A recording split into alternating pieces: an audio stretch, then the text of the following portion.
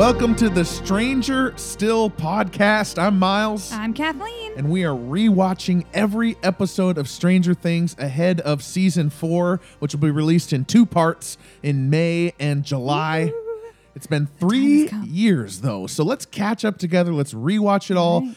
Today's episode, or today's chapter, is chapter 4, The Body. All right, let's do this. Dial into your Heathkit Ham Shack. Let's go ham radio on this episode. Okay, so this chapter starts with the police have arrived at Will's house and they're searching it for the creature that Joyce says that she saw coming out of the wall. Of course, finding nothing. And the thing that I love about this opening scene is the character development that happens for Hopper. It's just incredible. You see just like some really heartwarming moments. Just everything about it is also incredibly sad. Hopper is telling Joyce that they found Will's body. Mm-hmm. Obviously, we know that that's not the case. Yeah. But her refusal to believe that it's Will, but then Hopper using his own personal experience with his daughter to explain, I saw her too. I heard her voice. Mm-hmm. I mean, that is so moving. You really see a lot of like what kind of person Hopper is. And I love it, too, for the connection between Hopper and Joyce. Because what does she say to that? She says, I know what you're talking about. You're talking about grief. I get it. I understand what you're doing. That's but not what this is. Yeah. And there is she's like, I need you to believe me. And he doesn't believe her. But there's some frequency that they are on. In there's just something that is just real. Well, and what it is he understands completely what she's going through, or thinks she does, because he has gone through it himself. This is what I saw is the moment that he lets go of his destructive kind of mindset. In chapter 1, chapter 2, he's not taking care of himself. He's sleeping around with women. He's taking drugs, drinking, smoking excessively, not taking care of himself because he's living with this grief. But this is the moment that he sees what that destruction is and that hole that you can dig yourself into, and understands that he can do better and he can help somebody go through exactly what he went through so that she doesn't have the same experience. Wow. It's interesting. We just kind of different, I now that you're saying it, I can see it that way, but I was thinking of it more as he is on some level knows that this isn't exactly how Joyce would react to this news, that there is something slightly off. And, he connects to her in some wavelength or something like that, knowing I don't know. But he goes outside, he's going to leave, and he turns his car on, and he turns the car off. He said, I'm just going to sleep. I'll sleep right here in the truck. Yeah, I just thought that was so heartwarming to do that. I mean, again, he knows exactly what she's going through, and he makes a decision right there to be there for her if needed, to watch over her. And that sets him on the path, I believe, for what he does later in the episode. And we'll talk about it later in the episode. There's an investment that he has from this scene. So there's a change in Hopper from the first scene, I think, that you've identified. So meanwhile, the kids got their thing.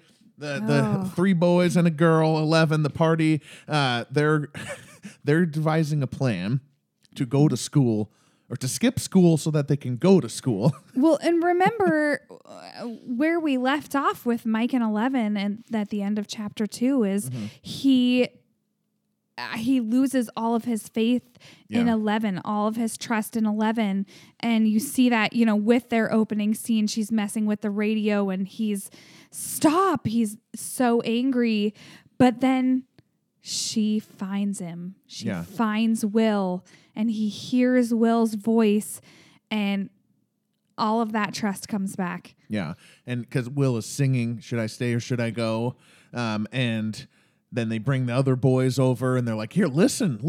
And It's true. Of course, Lucas especially. yeah, Lucas I mean, that's a baby monitor, right? Yeah. That's what he says. But they do the right thing, which is, let's test this hypothesis with a better Go to the equipment. school and check out try it out on Mr. Clark's Heathkit Ham Shack, which I am only just now realizing that that's where ham radio comes from. I guess so. I had no idea. I've never even heard that phrase in my Heathkit Ham Shack. Okay. I don't All know. right, whatever you say, Dustin. It sounds like a good place to eat in Nebraska. Stop off at the ham shack. I love when they run into Mr. Clark. They try to get to the door. They want to get in there, and there's an assembly going on because remember they skipped school In memory of Will, and he's like, hey, who's this? And it's, oh, this is my cousin. And, where are you from? And she goes, bad place.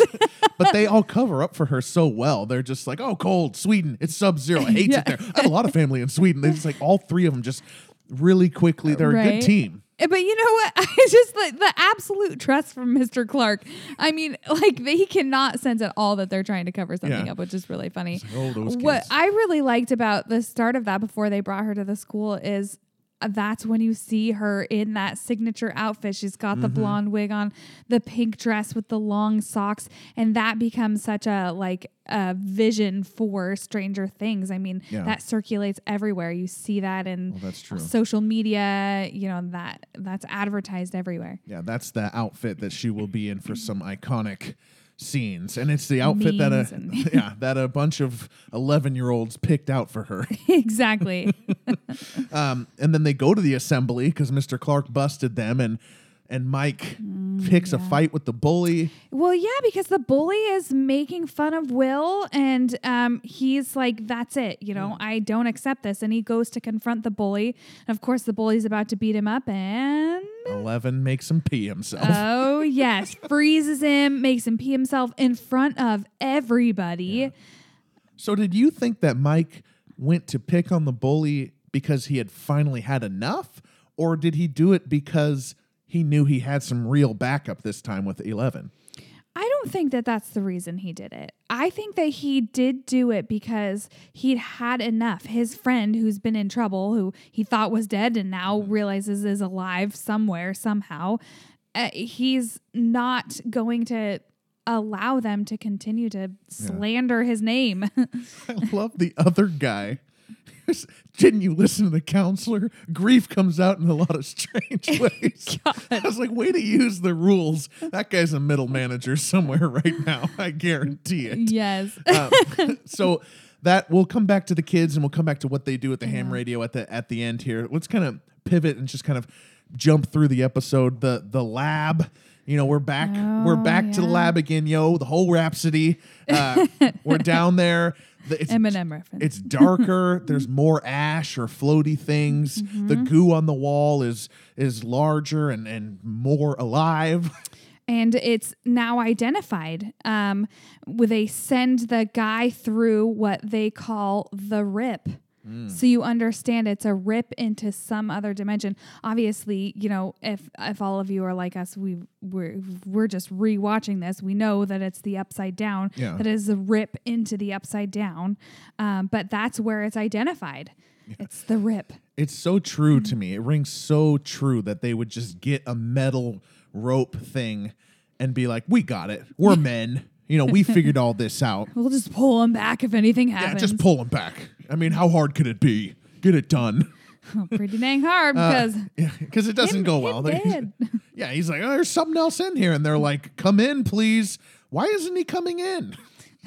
And then they reel him out and there's blood all over. It's the classic. Eaten. We spend a lot of this episode following Hopper around. We go, he's at the coroner's office with Joyce and Jonathan, and he hears that Gary, the regular coroner, was not there. Was sent home. He was not the one to do the autopsy. He was sent home. Which is like, whereas there's already been some fishy stuff that's happened within this investigation. So it does not take him even a moment to want to follow up on that. He knows that something is going on. Why would they send the coroner home? Yeah. There's no reason to do that. And he talks to Gary, and Gary says, yeah, it was kind of weird. There's a bunch of troopers. And Hopper goes, weird? And he goes, yeah, because it was Will Byers and not John F. Kennedy, which this was November 1983, exactly 20 years after the JFK assassination. I'm sure that was fresh on their minds. You would remember that. Well, they remember it. They remember it, yeah. But then he goes to the bar to talk to the Trooper O'Bannon. Is O'Bannon or O'Connell? I don't remember what. Oh, I don't know what his name was. I wrote down O'Bannon, the state trooper. Okay. And I this is again where I question, like, is Hopper good at his job or not? Like, I can't figure it out. 100%. But then why? He starts off the way he does, acting like a regular Joe, having some drinks, trying to get some information, talking about his daughter, that is spelling really bee. that is the least suspicious first attempt to try to get information. Yeah. That's what you would start with. But he doesn't as soon as he asks his first question, he's like, I know you're lying. Like, he blows all that cover immediately. He doesn't know at the time that the guy's not going to slip up on anything. He's doing whatever he can to get as much information as possible. I think that's a normal. My favorite part, though, is that the trooper blows him off, says, don't think, and it was just cut scene to Hopper just beating the shit out of him out behind the bar. Yeah. Because, just get the information out of the guy. You really need this information. We're going to beat him up. And he gets what he needs to know. He wasn't going to beat around the bush about it. Just gets it done. And then this moment is also when you see the guy look over his shoulder at the ominous black car. Mm-hmm. And he says, you're going to get us both killed. Yeah. Something's going on. This goes to a level you wouldn't believe. And then, so Hopper, he's good at his job. He's uncovering a lot of things. Mm-hmm. I understand that, but it's also just kind of funny. How dare you even imply that he's not good at his job? I take personal offense to that. I mean, he did try to do it the right way and then beat the guy up behind a bar. Well, and that ended up being the right way. Yeah. And then he goes to the morgue, says he says he lost his hat, goes to the guy and says, I just got off the line with O'Bannon. And the guy's like, what the hell are you talking about? And he just goes, okay. And he just gives the punch. Okay. And this is the moment where I'm going to admit that your wife, Kathleen McGilvery, has a bit of a TV crush on Hopper. All right. Ooh, this is when he's saving the day. He's a man's man. He goes out there and he gets the job done. He beats up those bad guys. It's a good punch, too. It's a good 80s punch, like a die-hard punch. Just boom, boom, pow. Yeah. But you'll stay with me? I'll stay with you, of course. Yes. Since Hopper is a fictional character. You're a main guy. Yeah. Oh, thanks. So, he does that. Of course, he goes into the morgue. He does the scalpel right down the center of the dummy will. This is when he goes in there. He knows something is fishy. He cuts open the body and realizes it's fake, completely fake. It's been doctored to look like Will Byers. And I just think all of this comes from that frequency, that conversation that they had. They knew him and Joyce had some connection where they knew something was wrong. It's more than just the status of the facts. I think it comes from his respect for her, and then also seeing that clearly there are things that are wrong with this within the course of this investigation. There's things that are happening. Yeah. Why was Gary sent home? Perfectly good coroner. Why did Gary go home? Where's Gary? Does Gary ever come back? I don't remember Gary. Not that I remember, no. I think that's the last we see of Gary. That's too bad.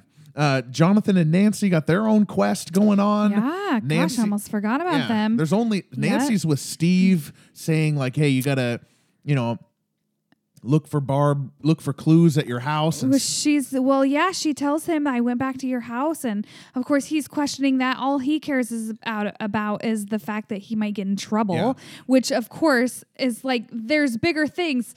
There's bigger things going on here. Who cares if you're going to get in trouble? My friend Barb is missing. Yeah. Something terrible could have happened to her. And she basically says that to him, and he doesn't give a moment of pause. He just goes, What? But couldn't you just tell him without the beers? You know? Yep. And that's where she leaves. Yeah. And more power to you, girl. This is probably the worst thing that Steve does over the first 4 episodes, wouldn't you say? Because, I mean, he does, like, he comes in, breaks into her, or goes into her house and wants to test with her, obviously wants to bone, but then he's pretty respectful of her.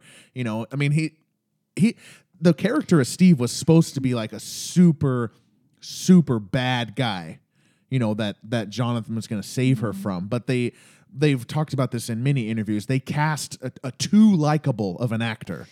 And so they kind of dialed him back. But they consciously did that. Like their intentions was to have him be a worse person. Yeah. Oh, so I was reading about that. That's really interesting. And they were just like, I do like his character, and I love how they develop him too. You know, he ends up being the good guy. I really like that. I know, and he's great. But this moment with Nancy is one of his bad moments when he just can't see past finding out, hey, my dad's a grade A asshole, right? I mean, that's. And then after that, she goes and she interviews with the police to tell them everything that well, not everything. She doesn't admit that they slept together, pretends like none of that happened.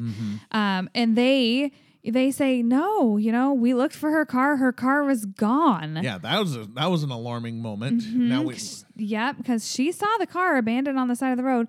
Oh no, you know, we think that she just came back later and left from there. Yeah. She knows, though. She knows that something happened and nobody's listening to her. Yeah, and she's seen this, like, thing in the woods that she just, you know, didn't get a good look at, I guess. And so she goes to Jonathan, who's had his own day at the morgue for his little brother. Yeah, she goes home, admits to her mom that she slept with Steve. That's right. And then she finds the picture that was ripped up from chapter 2, and she sees in the corner something unclear, but she thinks it might be the creature, the Demogorgon. Oh, yes. And tapes it back together. I need to go back to Jonathan, see if we can figure out what exactly happened. I know where he'll be, at the casket store. And so she heads down. Naturally. She heads down. She says, hey, you know, I need you to blow up this picture. Not the one you took of me in my bra. This one of Barb. And he does, and they talk about it a little bit, and she's about to not say it. I was like really worried when I first watched this. Come on, she's like, yeah, it was just something like. And we know that Jonathan heard the no face thing from his mom, and she stops just before saying it. And I'm like, oh, great. We're going to have to wait for that. And then Jonathan just goes, what? But what? What were you going to say? Yeah. And she goes, no face. I like that. I like that they give you the information. They don't just beat around the bush and like draw everything out unnecessarily. Yes. I really like that. And that is the moment that Jonathan realizes, oh my gosh, my mom was actually telling the truth, as like crazy as it seems, that it's real. Yeah. And that's the theme of this episode. Everybody kind of waking up to, I mean, not just Lucas and the rest of the kids, not just Hopper, Jonathan, Nancy, everybody's sort of waking up to this and getting a little bit more on Joyce's level. So they go there, they blow it up, but then we get the climax of this episode, which I think was fantastic, where we kind of bring all the stories together. Will and Joyce is in the house, and she can hear Will through the wall, through the upside down. The kids and 11 are listening in on the ham radio to this interaction. So we're hearing a boom, boom, boom, and Joyce is peeling away the wallpaper, and there's goo.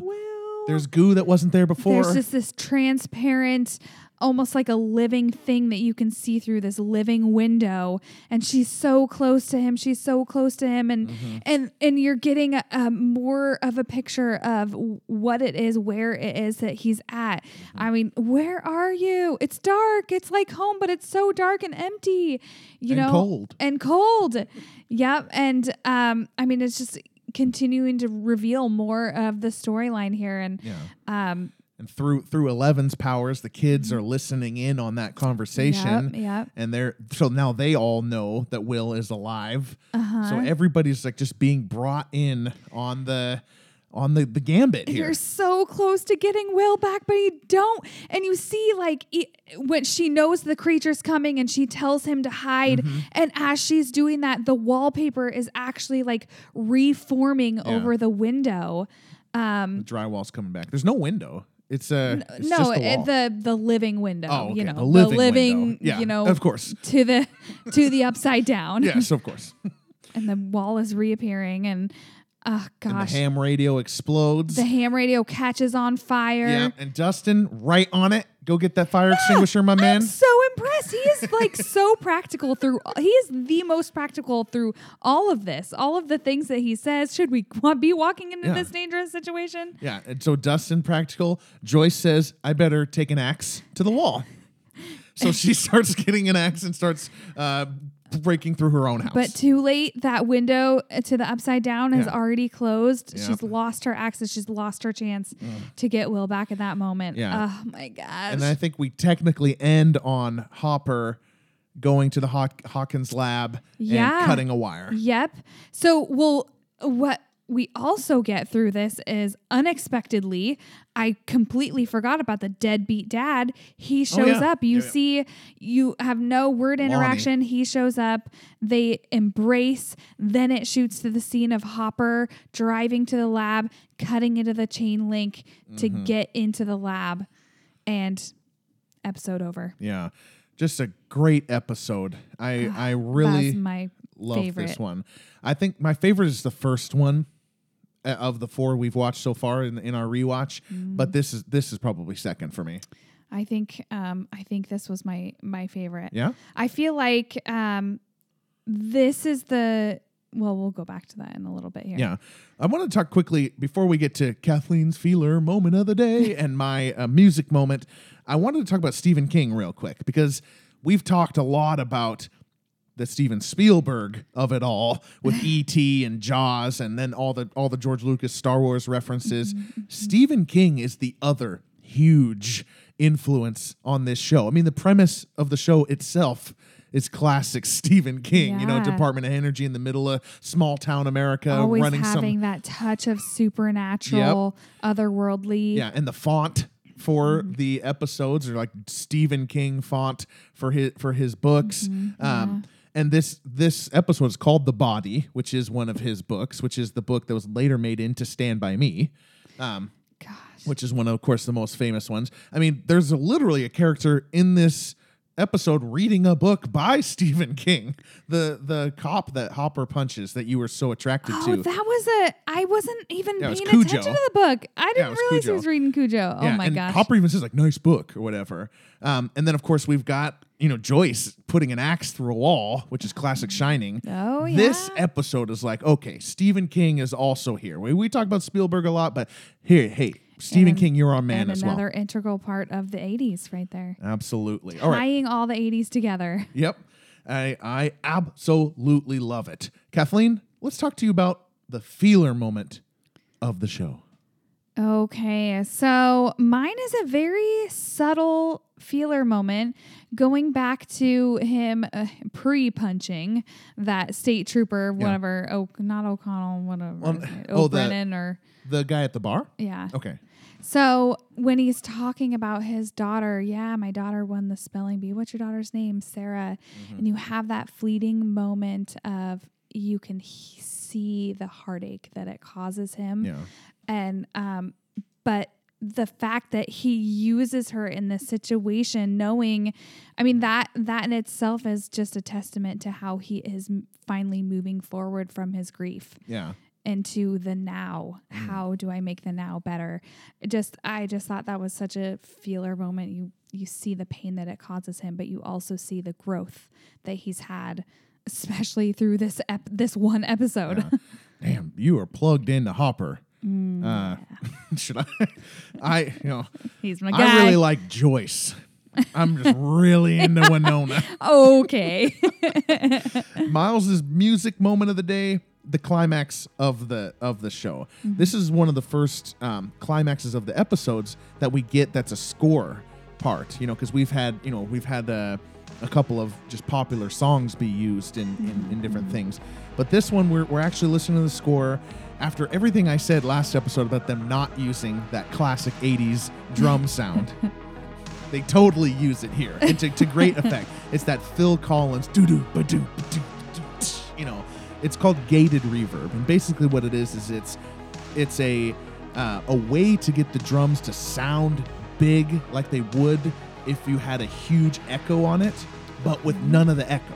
It's boom and then it ends. Boom, it just goes away. So it's like a compressor that just gates it. So it gives it everything. And that's the 80s sound. That's Bruce, that's Madonna, that's Prince, and that bass drum is popping in this climax. Doom, doom, pat, doom, pat. It's just going and going and going. And we get this, all these sequencing and synth things like we always do. And Joyce is touching Will and trying to get through the goo, and the kids are listening and things are catching on fire. And then when it goes away and we've done all that pop, that bass drum's just going and it's hitting us, then we get like this sweet like come down into this modulating thing.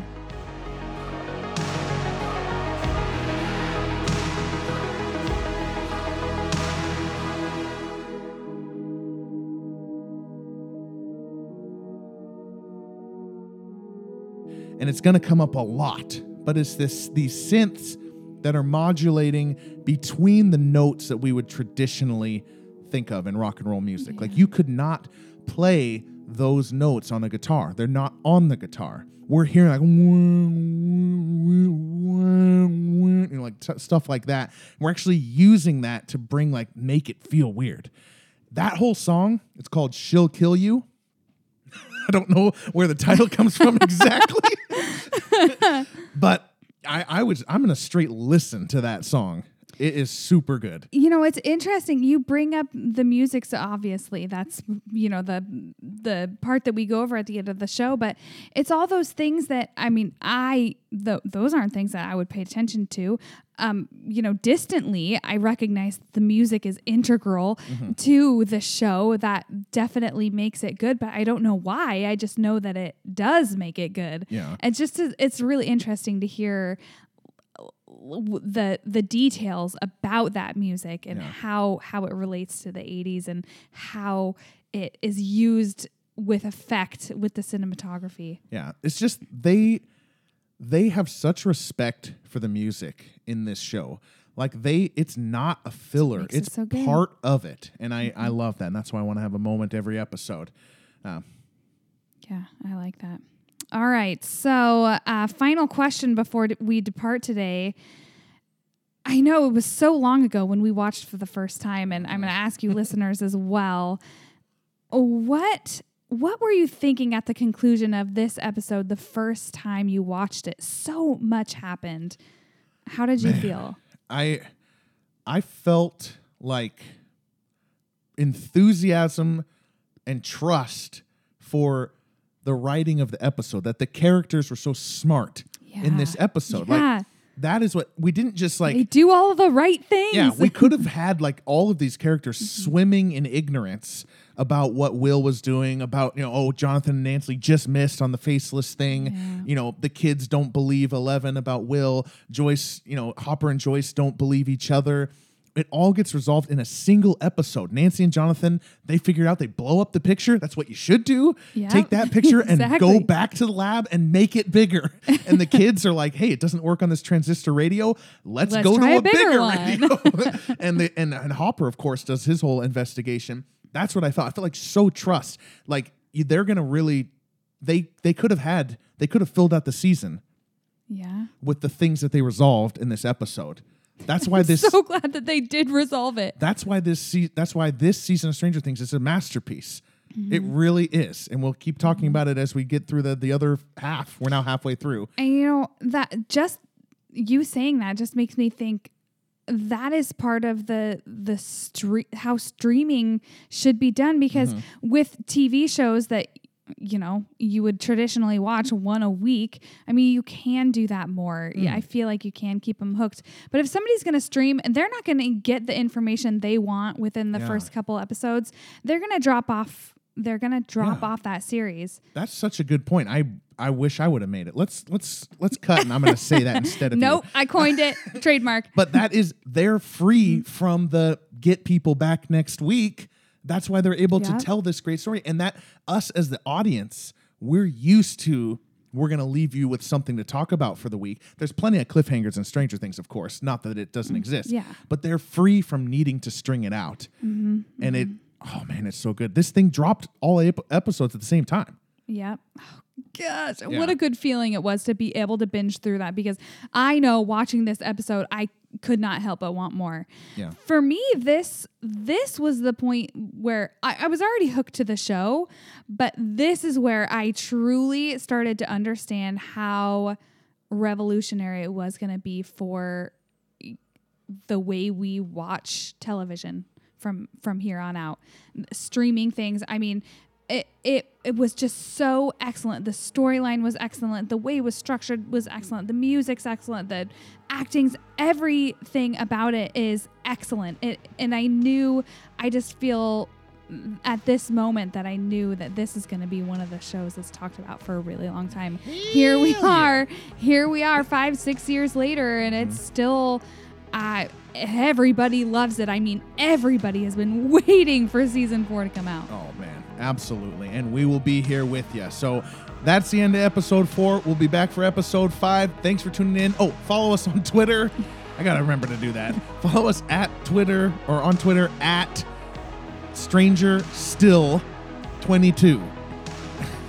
That's some good advertisement. My name is Miles. My name's Kathleen. Good night. We out.